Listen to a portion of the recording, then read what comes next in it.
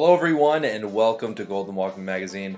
My name is David Walker, finally bringing you another issue of Golden Walkman Magazine, and I am so excited for this issue.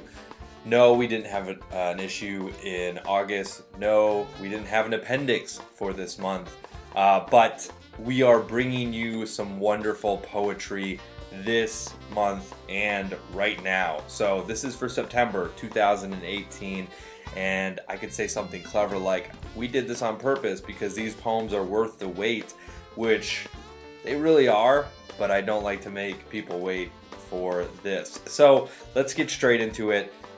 The first poem we are going to hear today is Langdale by Diane Tucker, and I just get lost in the imagery and the sound work in this poem.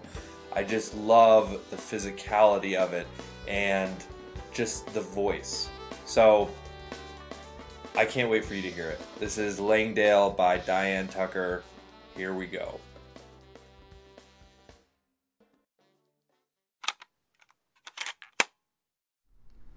Hi, my name is Diane Tucker, and this poem is called Langdale. I give myself to this bay's beautiful belly, crooning the sky's song back to him in every single word for blue. I give myself to the flies in their innocent column of air. Even the mosquitoes here can have me, can make their bodies garnets with my blood. The shore is shushing us. The shore is swinging us. We are awake but soundless in attention's hammock, an arc traced from sand to stones to wooden steps. High tide walls us in with pearl gray light. All the facets of moving water, the cove cut cold around the island's shaggy shoulders, one earth-struck jewel, turning and turning.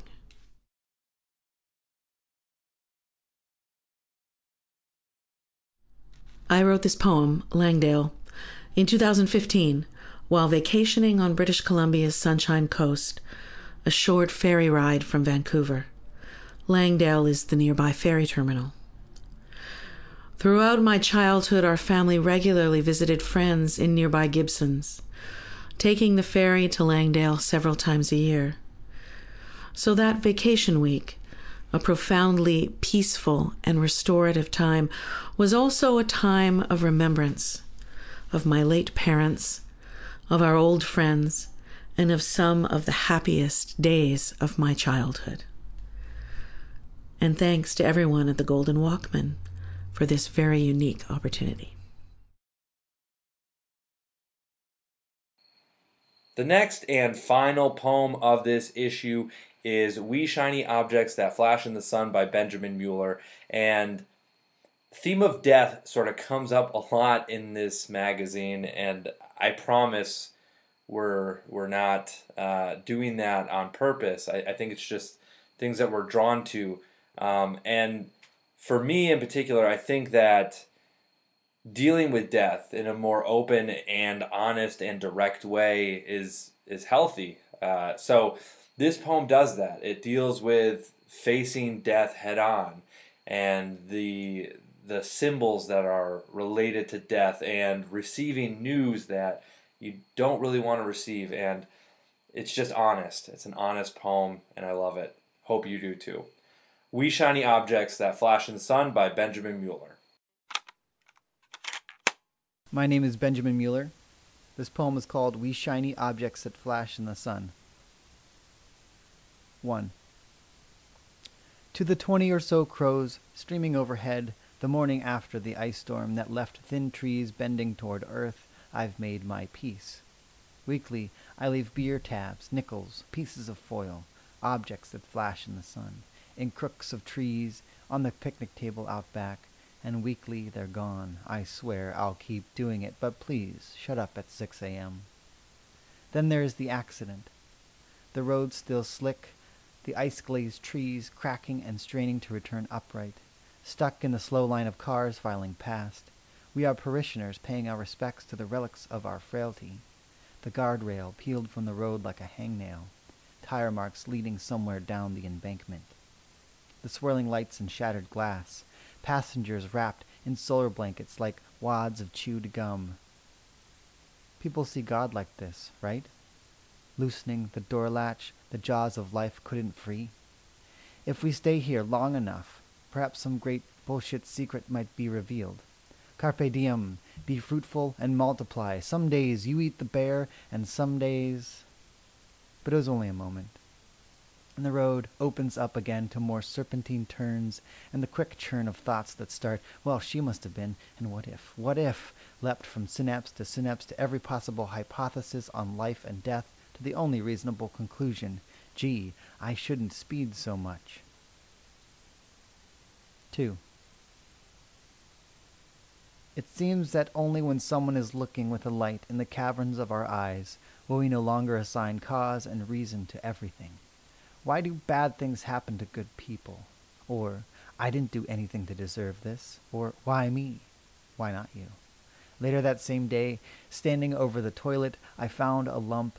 We needn't ask what the lump is. It is not a lump of gold or sugar or even a lump of coal. But here in the bathroom there is no tragedy, no spectacle, no twisted metal, no blood and guts, just a young man frail at the thought, running a thumb gently over the lump as if it were a landmine that could detonate its slow, catastrophic death at any moment. I remember the noonday sun trembling through the blinds, flashing in the mirror, filling the sink with an exhibition of white light. I remember the synapses firing. Lump means cancer, cancer means death, death means... And I think of crows carrying off the souls of the dead. 3. For the next week, as I waited for the doctor, I saw crows, perched on the buttress of the gray church, roosting in trees, dancing on blacktop with breadcrumbs in their inky bills. Even though the nurse revealed it was only an itis that needed antibiotics, I remained content with the crows, circling the town, waiting on fence posts, there on the roadsides digging through the open cavities of deer, plucking at the delicate sinews that tether this fickle soul to the earth.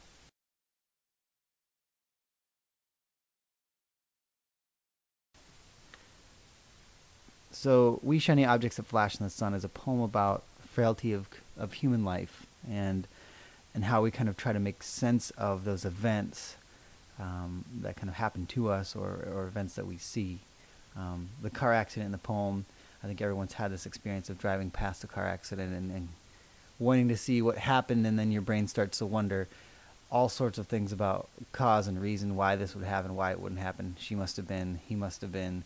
And I think that's totally normal. And yet, as soon as we're past, we go speeding along down the road. The other main event in the story is based on a personal experience when I was in my 20s and I thought I had testicular cancer. I went on to Google, of course, and that confirmed my belief. And when I went to the doctor, however, they just told me I was riding my bike too much.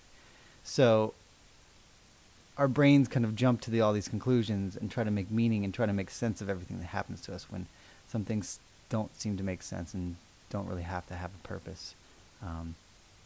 So with these events, I also brought in the crows, these creatures that have a really rich symbolic history in different cultures and different stories. And I like the idea of having these crows, something you see every day all around us, having kind of this deep spiritual connection, even though it's in this modern kind of setting or everyday setting.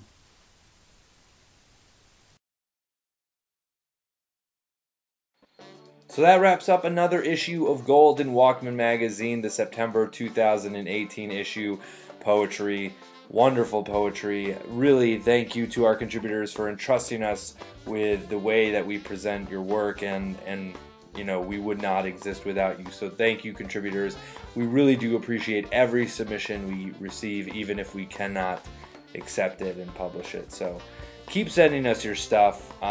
We're not going anywhere, even though we weren't here last month. So thank you. I'm one of the editors, David Walker. The other editor is Joey Gould. We are going to be scaling things back just a little bit for the time being. We wrapped up our dialogue submissions. We wrapped up our audio chapbook contest. We're putting the finishing touches on the first winner of the audio chapbook contest from 2017, The Lunatic's Left-Hand Man by Elliot Khalil Wilson, and that will be coming out very shortly. So keep a lookout for that, and we're gonna ease back into this. Okay, so we'll keep you posted. Follow us on social media. Subscribe to us in whatever place that you get your podcasts, and yeah, I think that does it. So hope to hear from you soon.